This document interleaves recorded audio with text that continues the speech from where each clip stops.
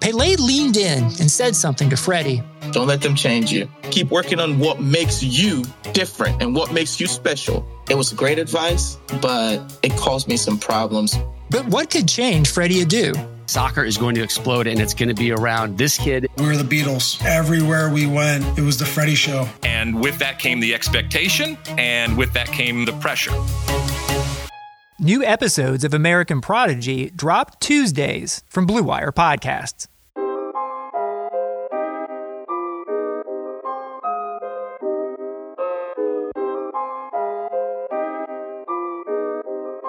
What up, everybody? This is Double G for the Fight Game Podcast. This is an episode that I have been waiting to put out here.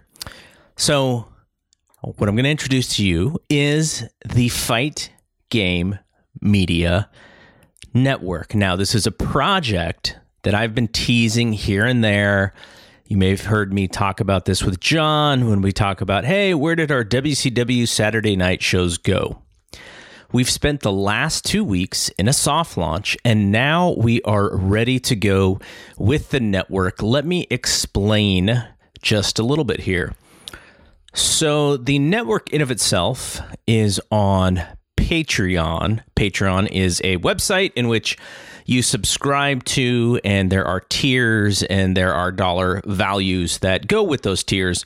Now, this show will always be, at least unless we get fired, it will always be on this feed. We are a part of the Blue Wire network, and that doesn't change. However, what we are doing is, at least this podcast, the Fight Game Podcast, we're taking one of our extra episodes that we produce for Blue Wire, and we are putting it behind a Patreon paywall. But it's not just this podcast that we are bringing to the network. Let me quickly explain how the tiers work. And by the way, if you're listening to this Monday morning, go to fightgamemedia.com. There's a press release out. There's tons of information about what we're doing.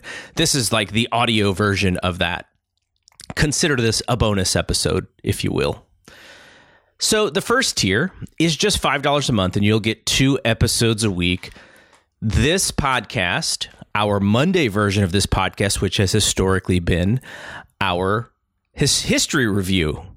Previously, we've done 1993 Raws. This summer, we've done 1992 WCW Saturday Night. Earlier in 2020, we did We Want Flair.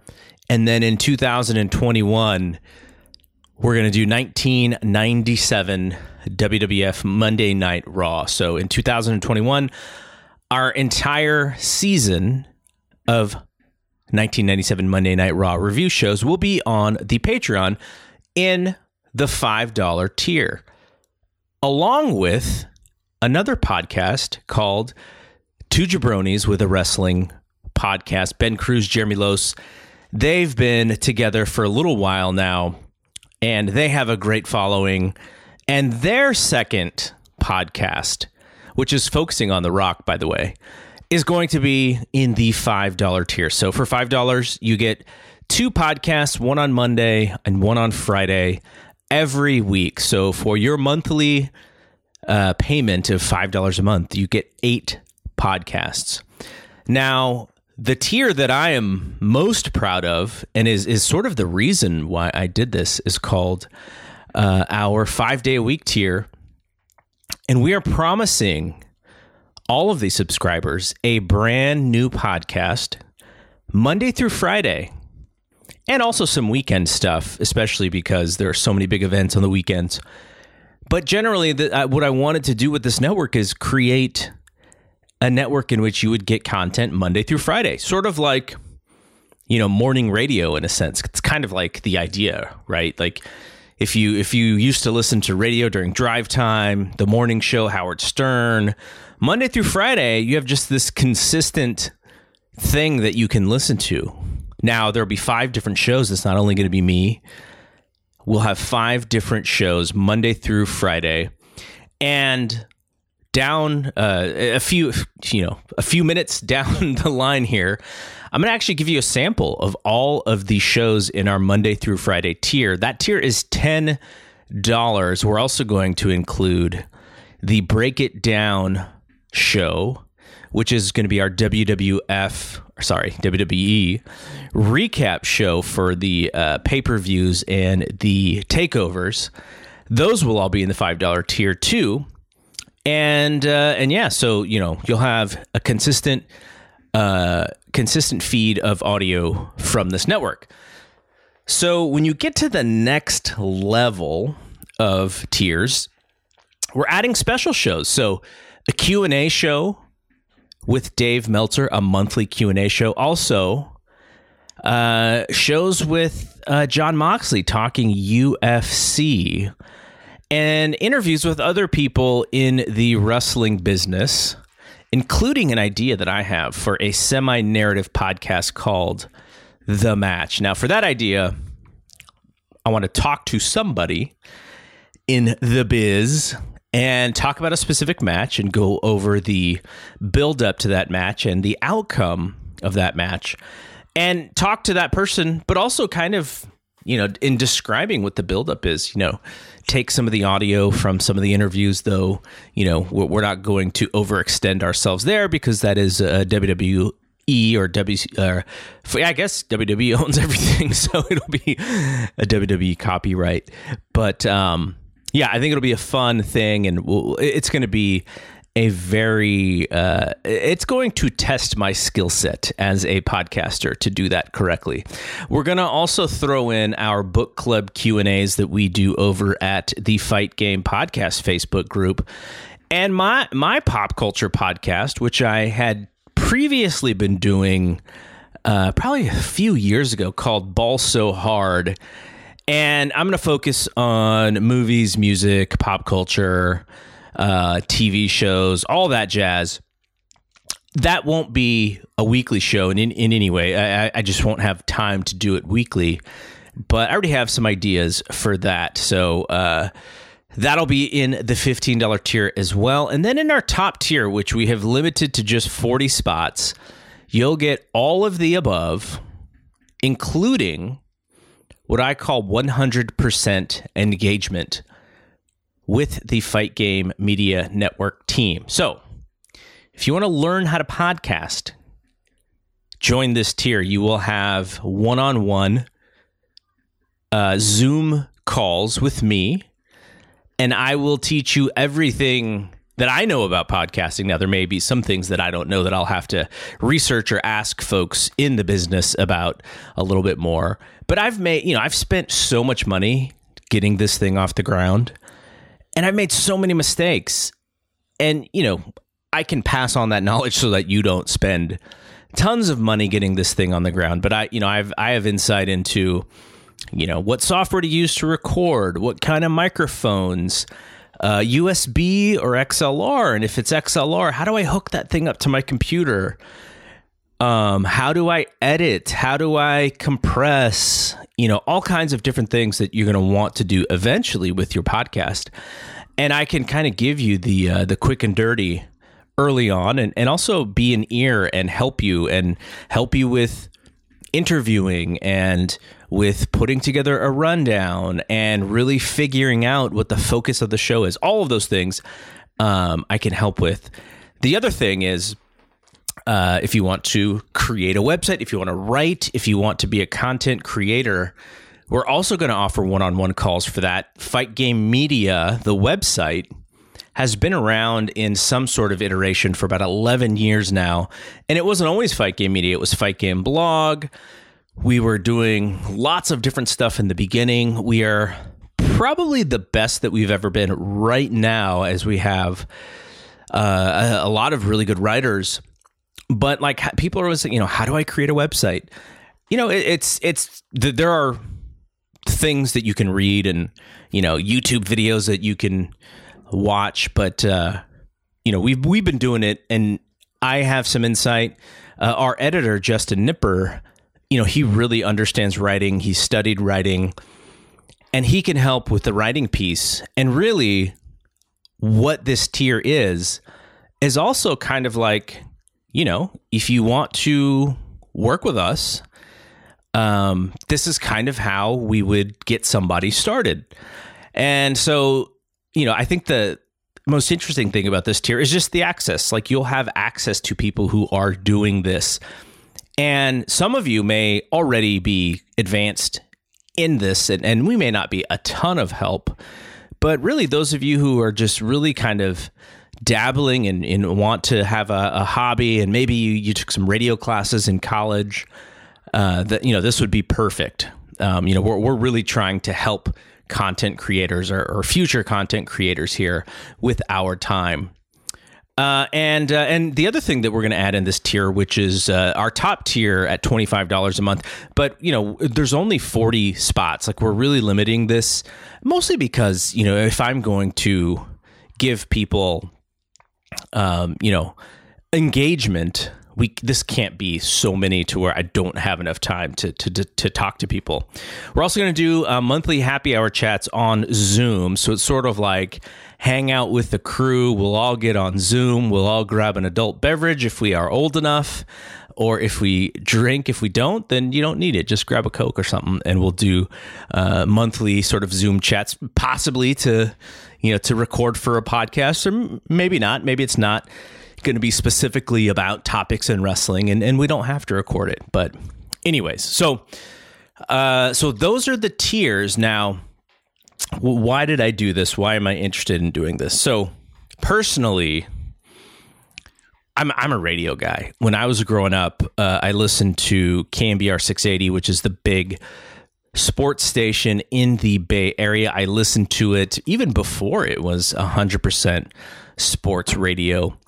And I have always wanted to do something in radio growing up. I went to school at San Jose State University, had my radio TV journalism degree.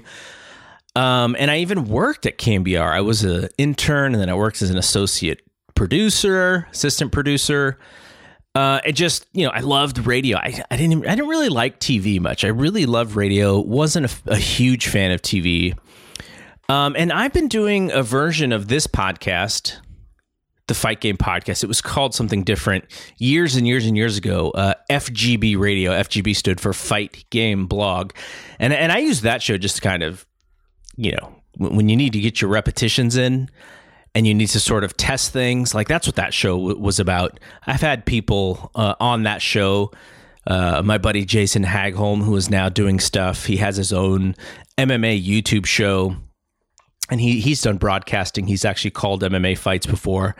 And then my buddy Big D, who is one of the bigger Dragon Ball YouTube influencers out there. He's got a real successful YouTube channel on Dragon Ball. And those are the guys that I was working with way back when.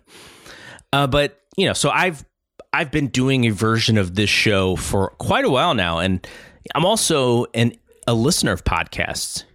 Bill Simmons stuff from The Ringer, and even before when he was just working for ESPN, Adam Carolla's podcast network, which I sort of modeled the Monday through Friday thing after, even though I don't really listen to Adam anymore because our political ideals are quite the opposite these days, but still his idea of how to do something consistently, it was definitely an influence on me. Obviously, Wrestling Observer Radio, which I do co-host about once a week or so with Dave Meltzer. That is a heavy influence. I've been listening to Dave and Brian do radio, or a version of internet radio, since the IATA days in the late 90s. And Gimlet Media's startup show, that narrative podcast where they talk about the creating of the company. How do we create a podcast company? That is super influential into what I do, even though I don't actually do shows like theirs. They're very narrative based, very heavily produced, but the idea, the energy is there with me. And there's also a guy named Dan Benjamin who did a podcast show called The Podcast Method, and it wasn't about anything other than how to improve your podcast. How do you do some of the things that, I hope to help people in our $25 tier do. So you'll hear all of those influences in this network.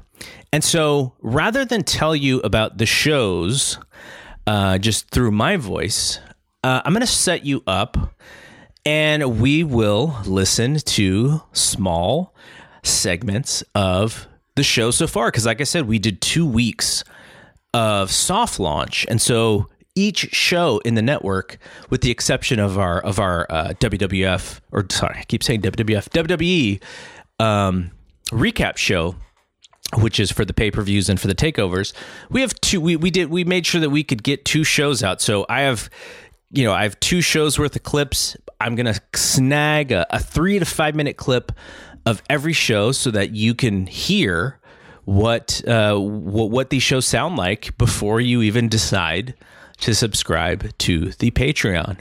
So our first show is actually my show, the Fight Game Podcast, John LaRocca and myself. This is we've been talking about WCW Saturday Night since July, the beginning of July. We've covered all of the 1992 WCW Saturday Night shows since July through. We'll get through the end of the year, Starrcade 92. We'll talk about that show as well. And then starting in 2021, Monday Night Raw 97. But in this clip, John and I talk about a guy who just comes onto the scene like a breath of fresh air. He's a high flyer. He's hip. He's cool. And for somebody like me at the time of WCW 1992, I was like 16, 17, so I'm starting to listen to hip hop more. That's becoming the predominant style of music that I listen to. And Too Cold Scorpio just is so out there for me. And John and I talk about it. John even does a little bit of a version of Too Cold Scorpio's song. So I get to hear John sing as well. So I'm going to set this up. It is myself and John. We are talking about the greatness that is Too Cold Scorpio.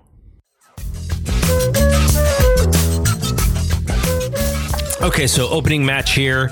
We get Too Cold Scorpio versus Bob Cook.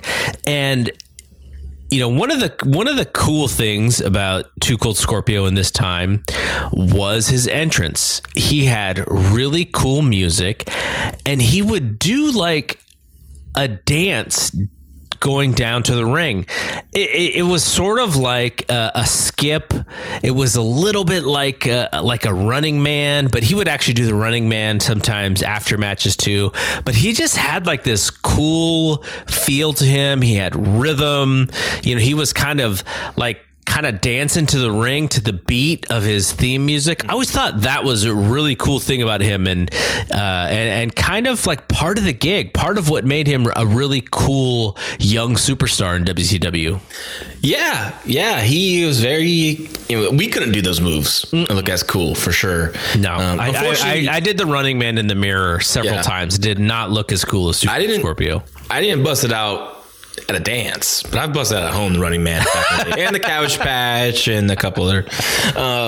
Unfortunately, we're in December. We're going to end this thing right at the last show of December, so we don't get to hear in January the debut of "Everybody, Here Comes Too Cold Scorpio." Too cold, we don't get that. But I forgot this. I forgot his original theme song. This is a good match. I like the good solid match, good showcase for Too Cold Scorpio. And they think highly of Too Cold Scorpio when they put him with a guy on the main show, put Bob Cook with them, so they want him to look good. Yeah, no, that's exactly the words that I wrote. I wrote Too Cold Scorpio showcase, and then he gets the promo at the end, and you have a budding, to me, I'm like, okay, you got a budding superstar here. You got a guy who, let's not send him all, let's not put him in title matches right now, but let's build him slowly, because this guy connects with the fans. He's got some cool moves. He does things that we don't really see in WCW or really we haven't seen wrestling at the point. Maybe they were doing some of this stuff in Japan, but I don't know. But this guy comes across as a future star for sure. Yeah. And it's unfortunate he never got that superstardom that I thought he should have got when he debuted, So, I mean, after, in 93, he had moments, but God, I really thought he could have been, I don't know the main guy, but damn near, third in the list of, baby faces on the babyface side, third or fourth for sure. This dude is still wrestling, right? He still does. Yeah, he still gets out there. Yeah. All right, let's take a quick break to talk about one of our sponsors, Indeed. 2020 has already reshaped how we work, and it is almost over. Businesses across the globe are challenged to be their most efficient, which means every hire is critical, and Indeed is here to help. Indeed is the #1 job site in the world, with more total visits than any other job site. Unlike other sites, Indeed gives you full control and payment flexibility over your hiring. And now, Indeed's new way of matching you with candidates instantly delivers a short list of candidates who are quality, whose resumes on Indeed match your job criteria that you can contact the moment you sponsor a job, making Indeed the only job site that can move as fast as you do. So right now, Indeed is offering our listeners a free $75 credit to boost your job post, which means more quality candidates will see it and fast. So try Indeed out with a free $75 credit at Indeed.com/Blue Wire. This is their best offer available anywhere. Indeed.com/Blue Wire. Offer is valid through the end of the year, December 31st. So act now. Terms and conditions apply. And now I'm going to set up what is our Tuesday show. So John and I will be there every Monday morning for you. We're putting these out the night before. For people on the East Coast, it is like really early in the morning. But on the West Coast, you might actually, if you're up in the night, in the evening, you might get it before midnight. So I don't know, maybe you could listen to it that evening if you wanted to. But the idea is you wake up in the morning, you got work to do, you got something going on, throw it on just like clockwork. It could be part of your routine. That's the idea. But our Tuesday show is our MMA show. We had originally thought that we were going to put this on Wednesday, but the way that it sort of fit with recording schedules, Tuesday works best, and it is Paul Fontaine and Ryan Frederick. They both cover UFC shows on wrestling on WrestlingObserver.com, F4WOnline.com. So you've probably seen their work. You've seen Ryan's tweets on UFC shows. They like to show his stuff every once and again. Paul is someone who I've known for quite a while now. Now, not great, but we're both part of Brian Alvarez's community at F4WOnline.com. Early on the board. Same with Ryan. I've known Ryan actually probably longer than I've known Paul. But these guys are just really fired up about MMA. Ryan has quite the insight when it comes to some of this stuff. He talks to a lot of folks who know what's going on. And one of the reasons that I really wanted to do this is because I feel that both of these guys don't really have as high of a profile in the MMA media as I think they should. Now, look, they're not reporters, right? They're not working for ESPN. They're not working for USA Today. They're not working for MMA Fighting. But at the same time, they are really smart about MMA. And Ryan in particular, like I said, he's got lots of information that, when it comes to news, he knows a few things before they actually get reported. So his MMA Roundup column on FightGameMedia.com will have some tidbits that, that there's things that you'll see that week that Ryan will talk about in that column. So anyways, they are going to do a show on the network. They've actually done two called In the Clinch. Ryan had really kind of held that name close to his heart for a while. He always figured that he was going to do a podcast at some point. So they've taken that name, and in this segment, They talk about the UFC's decision to release Yoel Romero from his contract, which was a bit of an eye-opener when people read, but they both kind of talk about like why it's probably not that much of an eye-opener, whether you agree or disagree with that decision. So here is that segment. You know, I guess, like you said, the biggest news of the week was probably former title challenger Yoel Romero getting cut. Yeah, I mean, it was a surprise. I will say that, I mean, a lot of people were like trying to understand this one, but from what I know, Yoel Romero actually asked to be released from his deal. He pulled out of a fight with Uriah Hall earlier in the year with, under weird circumstances. There was no ever reason actually come out other than the fact that he wasn't injured. I mean, and he hasn't been taking any fights. So this kind of feels like something that has been building, and it makes sense to me. His Dana, likes to bring out the age, but let's look at it. He's 43. He's lost 4 of his last 5 fights. He's 0-3 in title fights. And as I'll get into when we start discussing more of these cuts, there's other reasons why you would cut him. I mean, it's a shame because Yoel Romero, when you see him on a card, it's like you got to watch this because you never know what happens. But then you look at when he fought Adesanya in March, about how that might be, might be one of the worst title fights in UFC history. So you can't really risk putting him in fights. It's a weird situation with him, when it comes to him fighting. So, I mean, to me, it makes sense. And I have the feeling that he's not going to be, off for very long. No, I mean, you said he is 43, but he doesn't look 43. He didn't look great in his last fight, but really he's from Cuba. They claim he's 43. For all we know, he could be like 55. So who knows? Yeah, like El Duque back in the day.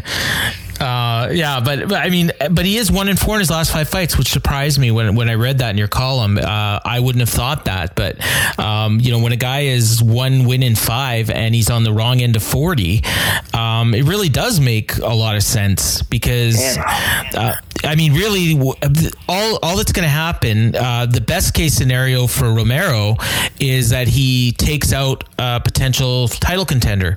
They're never going to give him another title fight.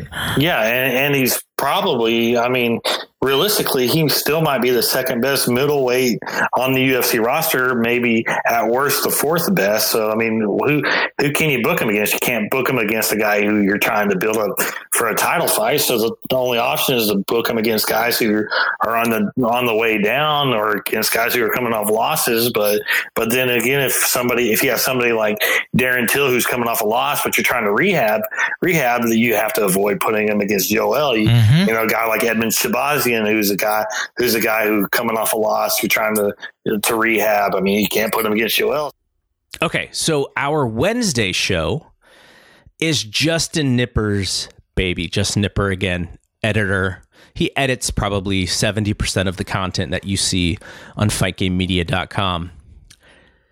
He wanted to do a Japanese wrestling podcast that focused on history, focused on culture. Justin lived in Japan for quite some time, so he understands the Japanese culture like very few Americans do. And this podcast is called High Tension. And really, I think I don't think I can necessarily button it down, and I think this will be evolving. Justin has so many different ideas for doing stuff for this network. JD Oliva and John LaRocca will be joining him. John, I don't know if he will be every week, but I know that they're going to try to do this. But at least JD Oliva, I think, is going to be Justin's co-host for the majority of these shows. And in this clip, Justin and JD, they talk about Lou Thesz coming to Japan and how his arrival really laid the foundation for what pro wrestling was about to become. So check this clip out of High Tension. But he flew from Canada into Tokyo. He might have, I don't know if he stopped in Hawaii or what, but yeah, like you were saying, they showed him arriving in Tokyo. There's so many people waiting for him at the airport. It was like the Beatles. Absolutely. And there were a lot of people, and he looked like a champ. He looked like a real champion. He was wearing a nice suit. He looked like a movie star. Or like his wife is gorgeous. I know, I said to him, like, wow, he's got like a knock. I mean, he looked like a superstar coming off that, like a big time athlete. Like, yeah, pro wrestling in the 50s had, like, people say that's the golden era and people were making a lot of money. And according to his book, again, I mean, this is what Thez claims. I don't know. I can't. I mean, he's a wrestler. He's a wrestler, right? But I mean, he claimed that he was making double what Joe DiMaggio was making at the time, and Joe DiMaggio was making around $100K per year as a Yankee. So a lot of money in 1957. And Lou Thesz was making a lot more. And for these just the two singles matches that he did with Ricky Dozan, he earned $25,000, and that's in 57. And I think I sent you the calculation. Yeah, it's like $220,000 in 2020 money for a week's worth of work. Yeah, I mean, it's something that you'd see more today for like Brock Lesnar, like doing a one shot like WrestleMania. I think he gets paid a lot more for that, but you know what I'm saying? Like big stars, kind of money, huge stars. In an era when pro athletes didn't get paid. Let's not forget, there's a lot of NFL guys in their off season wrestled so they could get paid. That's right. You know? The NFL was not what it was now, like it was in the 50s. Dude, there's this great To Tell the Truth. This is an old game show from the same era. So this is just for reference. This game show, Tell the Truth, they'd have people on and like they have a panel and they have to guess who this guy was or what he did. And they had Ray Nitschke on the year he was the NFL MVP. And people had no idea who Ray Nitschke was. And, you know, growing up in the Midwest, our dads all talked about, you know, the legendary Packer linebacker. You know what I'm saying? So, I mean, like, and these people were like normal everyday people and they had no clue who this pro football player was. Like, can you imagine that today? It's a different world. Right. And so, but I mean, now you're seeing in pro wrestling that they're getting that kind of treatment. It just shows you how different things were. Yeah, like when you treat it seriously, even though it's not real, or I don't know, you know, people don't want to use the real and fake. I'm using these words not to offend anybody. I'm just using them because for simplicity of this podcast. So going forward, I'm not going to say that again, but like, yeah, it's just whatever. It's the more real you treat it, the more seriously do you take something.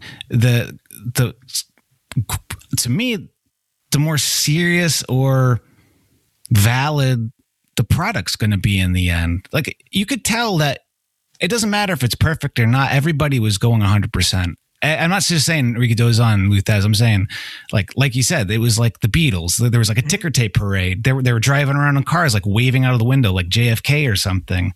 Yeah. And it wasn't staged. It wasn't like, you know, sometimes that happens too, and that's wrestling, but this was this was the thing. This was what was going on. And it was 57. I mean, you know, there's a different type of entertainment that's available. People didn't know what they could, didn't know what was out there yet. And to be fair, you know, at the same time in the US, like you've got Gorgeous George on the Dumont Network. So, I mean, I think that Americans had already kind of like, in some ways developed a little bit of a side eye toward pro wrestling a little bit, and we're seeing it more as entertainment, where again, it's definitely treated more as a sport. You know, I think that's kind of, again, we talk about this setting the stage for how things would be perceived 5 generations later. You know, it's still covered as a sport there, whereas here it really isn't. And that stuff that kind of gets set up right here. And our Thursday show is our boxing show. It is called Pound for Pound, and I'm pretty proud of this pairing that I put together. One of the guys is Carlos Toro. Both of these guys write for Fight Game Media, so it's probably not a surprise. But Carlos Toro is a young dude. He is in his mid-20s, but he is a very old soul. He is very knowledgeable about boxing. He works so hard covering boxing for both his newly created website as well as his YouTube channel. And I paired him with one of my favorites who I've been talking to for quite a long time now. His name is Robert Silva. And there is a little bit of an age disparity there. But the thing about Robert is he's got the energy of someone as Carlos's age. Like, Robert is just a house of fire. And so Robert also is so knowledgeable. I would actually consider Robert a historian in boxing. And I'm really hopeful this show takes off because there's so much knowledge, there's so much hunger, and there's so much insight into the business of boxing from both of these guys. And so check this clip out. Carlos asks Robert about the greatest Puerto Rican boxers. And if you've read Robert's work on our lists, Robert's work on our website, you know that he loves lists. He loves putting together lists, greatest light heavyweights in boxing history, greatest welterweights in boxing history, greatest knockouts in boxing history, greatest fights in boxing history. So he's done so many lists for Fight Game Media. And this is just Robert just kind of like going off the top of his head about the greatest Puerto Rican boxers. And so this also comes on the heels of Robert watching the Hector Macho Camacho documentary, which is really great, by the way. If you have Showtime, definitely check it out. But that's on the heels of that list. So check out this segment with Robert and Carlos. Pound for Pound is the name of the podcast. For those of you who maybe are not exactly privy to the history of boxing, Puerto Rico has had a tremendous lineage in boxing. You can go any era in boxing over the last 70 years. Puerto Rico had a huge impact on it. And I'm actually really curious what you kind of have stored up, because there's a lot of great fighters, and this is a discussion that I've had in the past over who exactly would be in that conversation for greatest pound for pound Puerto Rican boxer. I've been waiting to talk about this. Now, as far as all around talent, just natural ability, the three Puerto Rican fighters with the most natural ability, boxing wise, and I'm talking about mastering the art, defense, hand speed, movement. Wilfred Benitez would be number one. Hector Camacho would be number two. And Ivan Calderon would be number three. Those would be my top three natural ability. Just God-given ability. None of them are in my top three overall. Overall, my top three and the top two, it depends on whether or not my girlfriend screamed at me waking up in the morning on the phone. Who's number one? It is so close between Tito and Gomez. And I have changed my mind over and over again, but I could say without a doubt that those are the two greatest Puerto Rican fighters of all time when you take everything into consideration. Talent, how they dominated their divisions. You can make an argument that Felix Trinidad was the third best fighter of the 90s after Roy Jones Jr. and Lennox Lewis. I would put Trinidad number one, and he was the best welterweight of the 90s. Because even though he got a disputed decision against De La Hoya, he got the decision. And he was the first man to thoroughly defeat and convincingly defeat Pernell Sweet Pea Whitaker, who had ruled that division for several years before he lost to Tito Trinidad in a quasi-elimination fight. So that's 1 and 2.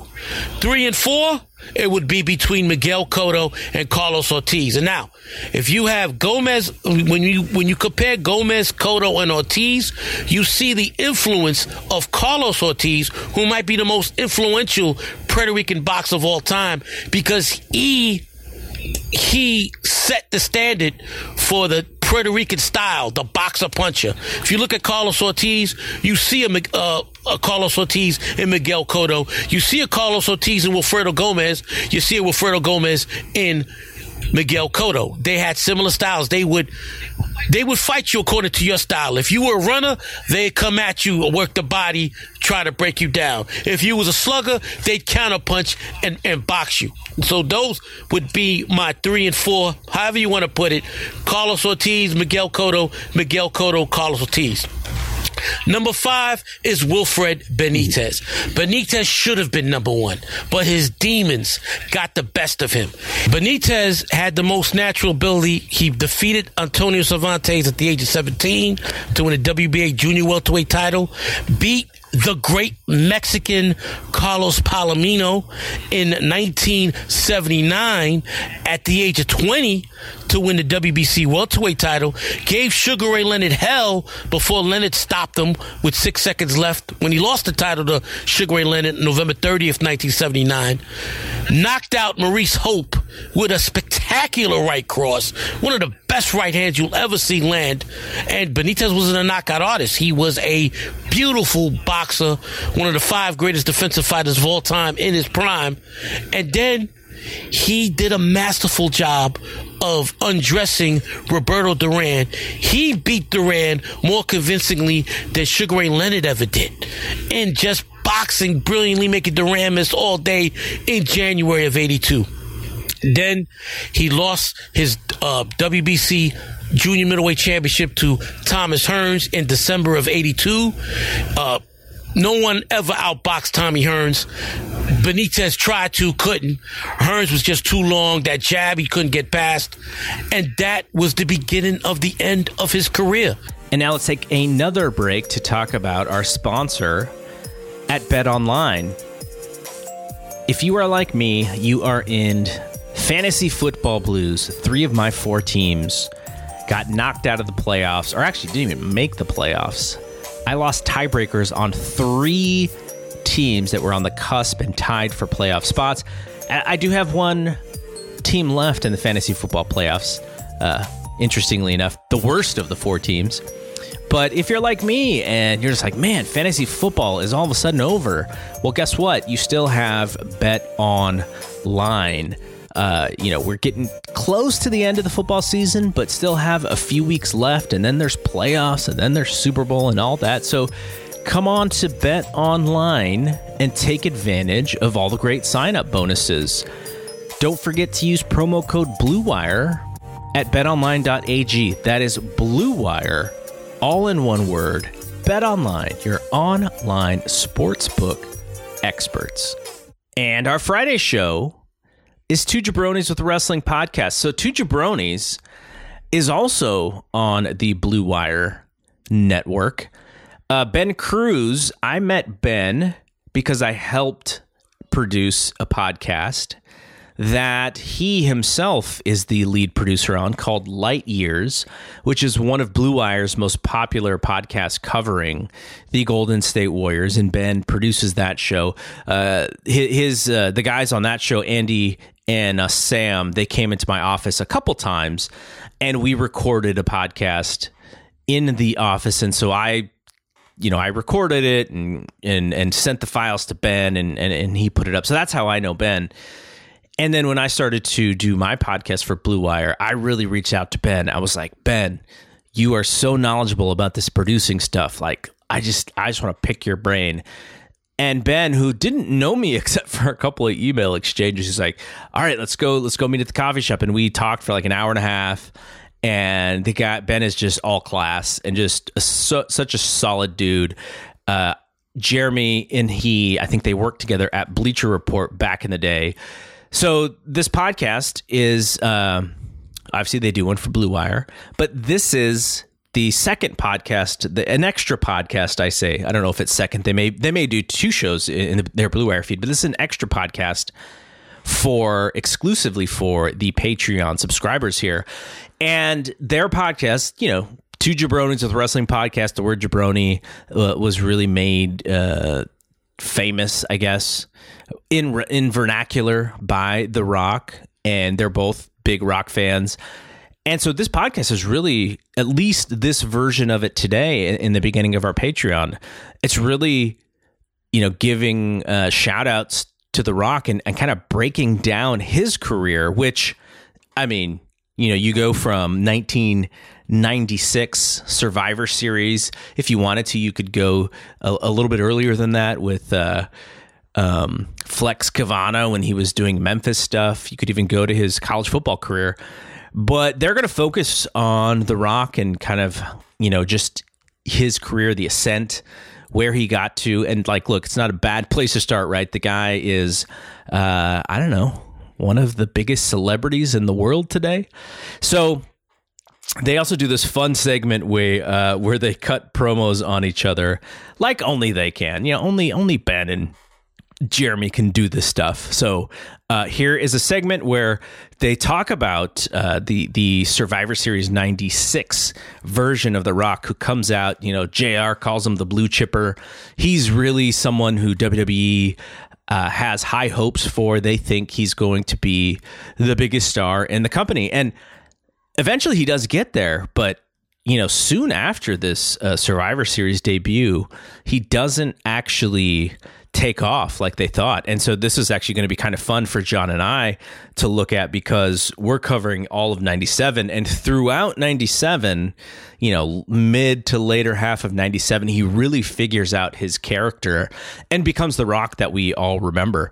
But so check it out. It is Ben and Jeremy talking about The Rock on Two Jabronis with a Wrestling Podcast.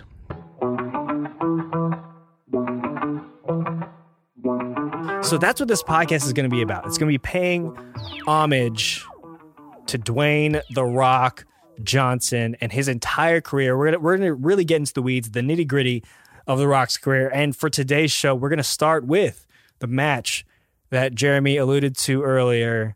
The Rock's first in-ring action, his first big match, his first match overall, is at the 1996 Survivor Series, taking place at Madison Square Garden, and he is participating in a traditional Survivor Series match. So first of all, it's kind of setting the table here. Survivor Series for in real time in 2020 just passed, and on the regular show, on the regular feed, we kind of talked about how Survivor Series has just kind of lost its luster a little bit as one of the big four pay-per-views, right? And at this time, for The Rock to be in this spot on a pay-per-view, by the way, and in a traditional Survivor Series match, these matches still have cachet. They still have weight and meaning to what, what's happening. And so let's start from the beginning. He comes out in what I would describe as party streamers and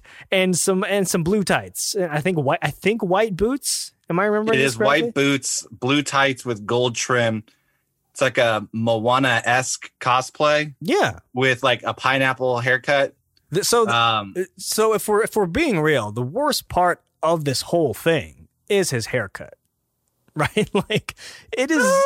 Well, no, let's talk about boots. I mean, the boots. With interesting. I know it's the same boots that he always wears. Oh man, that was an athletic move by him. It's the same boots he wears where he has the calf cut out. Yeah, and I just find those to be god awful. But I mean, he is uber athletic. You can tell that he's green as can be just watching him in the ring with Jerry Lawler. But I mean, he takes a bump and immediately kips up. And he's really playing the baby face. So I think there's a lot of positives that come out of this, or at least when you're watching it initially. And then you get the tie out, you get the head to head with him and Triple H. And you're just like, okay, this is the next 3 decades of wrestling. And literally that's what it ended up becoming. I mean, those two had some incredible matches, incredible feuds for the IC title, for the world title.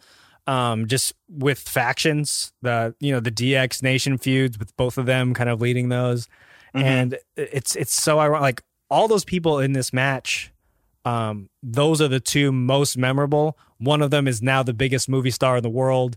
The other is running arguably the best version of the company today in NXT. I would say just rewatching this, Rock's selling ability is quite comical. Because when he takes a punch, it almost looks like he's getting tased because he shakes. Yeah. And he's trying really hard to sell. And I think that's something that he learns kind of on the fly as he learns how to sell. Well, he takes a stunner better than anybody. Right. He becomes an elite seller.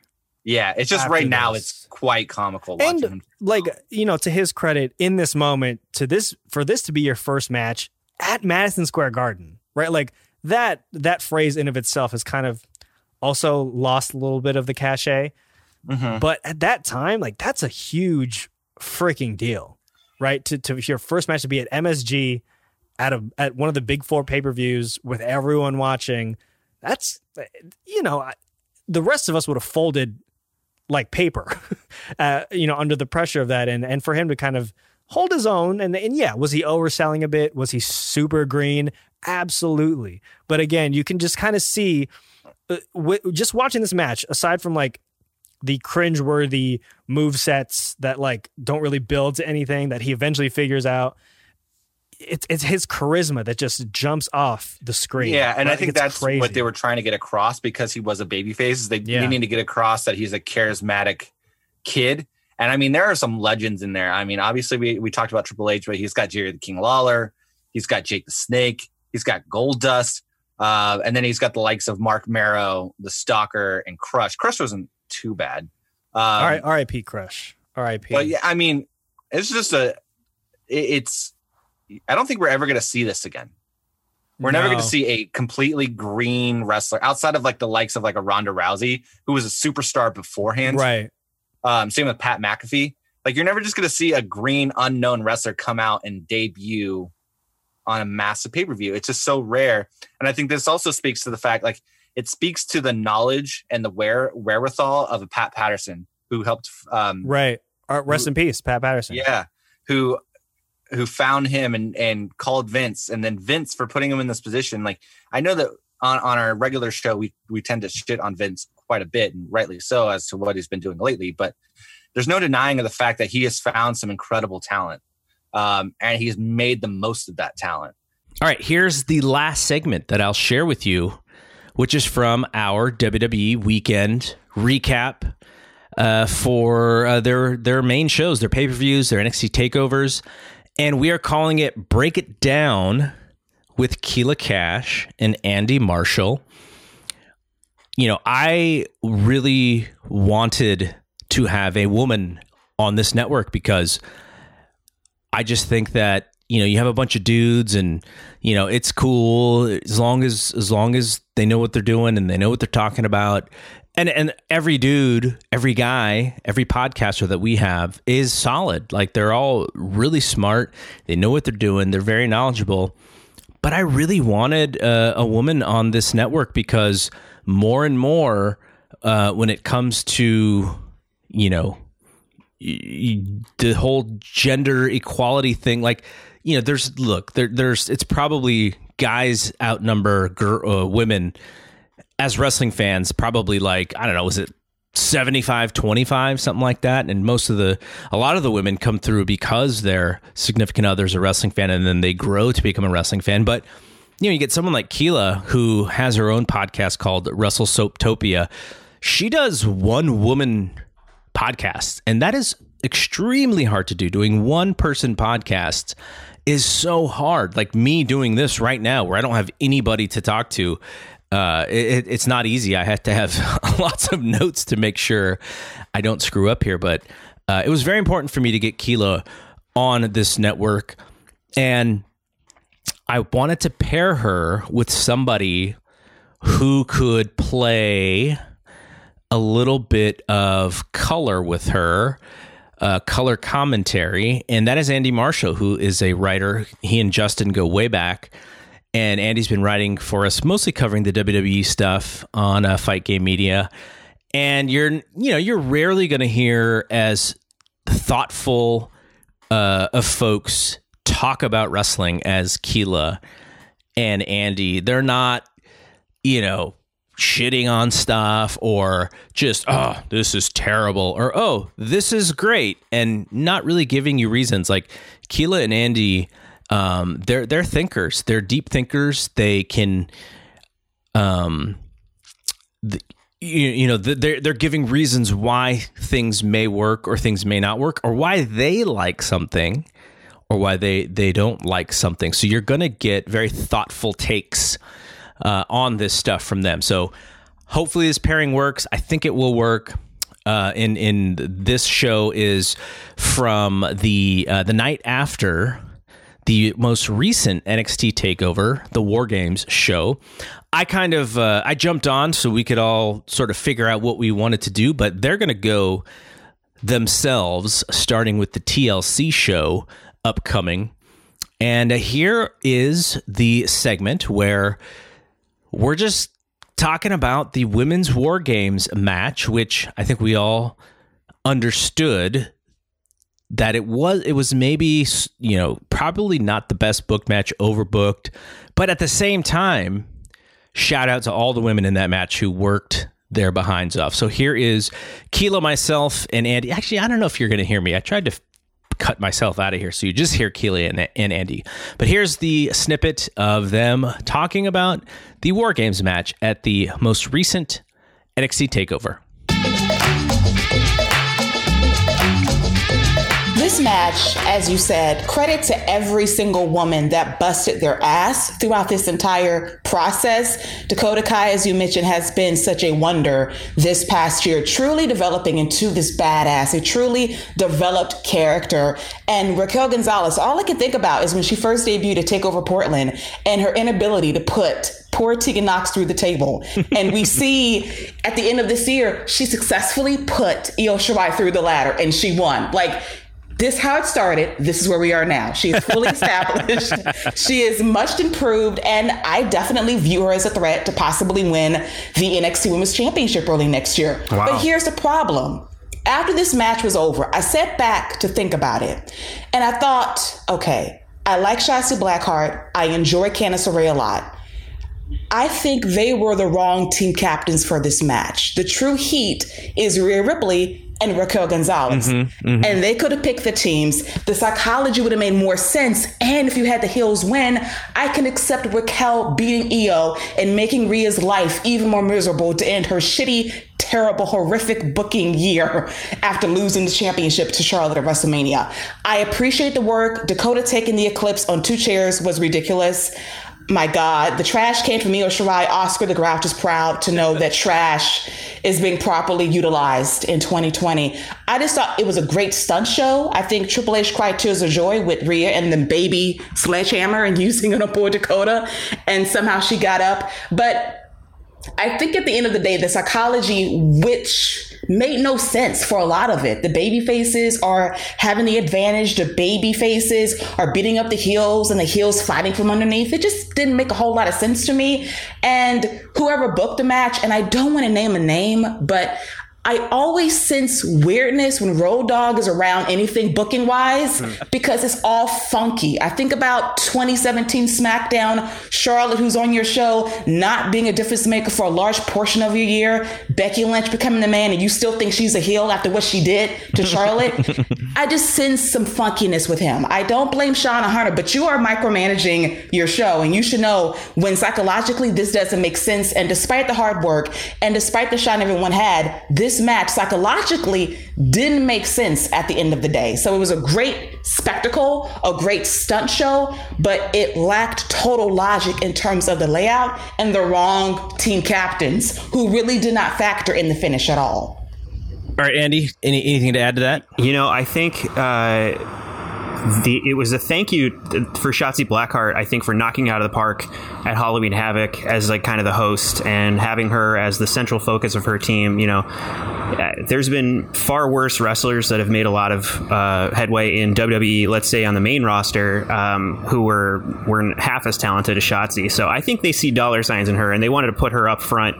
They put her with former NXT champion Rhea Ripley, former NXT champion Ember Moon, current NXT champion Io Shirai. She is with the absolute heavy hitters of NXT's women's division right now. And the other side, it's all up and comers. You have Dakota Kai, you have Raquel Gonzalez. I actually completely forgot Toni Storm was in the match when you said that she got lost. I couldn't agree more. Yeah. She was a little lost in the shuffle for sure. And the Toni Storm heel turn, it's like a Randy Orton face turn. They just kind of start wearing different clothing and it's like, okay, I'm a heel now. Okay, there you have it. Come join us at the Fight Game Media Network.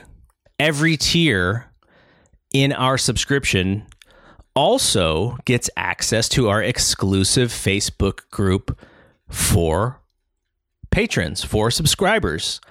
We'll share news, get your feedback about our shows, create Q&As for interviews that I'll be doing, such as the Q&As with Dave Meltzer. We'll actually formulate the questions, or a lot of the questions, in the Facebook group. And, we're just going to have fun chatting about all three of the combat sports that we cover. I created a Fight Game Podcast Facebook group, which is the reason why I think that this can work for patrons as well. That group has just been the best place that I've ever talked about this stuff with. It's troll free, and people are very thoughtful, responsible. We have a few dust ups here and there, but nothing that adults cannot figure out. So, and I hope to do that for the Patreon subscribers too, the Fight Game Media Network subscribers. So you can always email me, gg@fightgamemedia.com. Anything. If you have questions about certain things, if you're curious about when a show is coming out that I promised, just hit me up. I don't have anything to hide. I'm not going to ghost anybody. Like, this is a really important thing. The actual customer service part of this is something that I really, really want to be good at. So if you have any other feedback about the networks, such as the shows, I don't know, maybe Patreon is not working correctly for you, feedback, this is good, this is bad. If this thing worked this way, I would like it better. Just send that to support@fightgamemedia.com. We want to support and service all of you. This is really about fan service, customer service, fan support, customer support for me, because if you guys don't like what we're doing, then you're not going to stay with us. So I want to make sure that we are hitting, I want to make sure that we're hitting 300 with 45 jacks and 125 RBIs for everybody who joins us. So communicate. I will be in the group. I'm available on email. We're on Twitter, Fight Game Media, everywhere. Instagram. So definitely come join us. I think it's going to be a fun ride, and really appreciate those who have supported us so far. So that is it. I hope you enjoyed sort of this bonus edition where we kind of gave you a little bit of a taste of what the Fight Game Media Network is all about. A lot of the upper tier stuff, it's going to be coming out soon. So we have I have like 10 days off in end of December. So I will utilize that time to do a lot of stuff for the Patreon. So that is it from here. So I am Double G. We will see you when we see you. Peace out.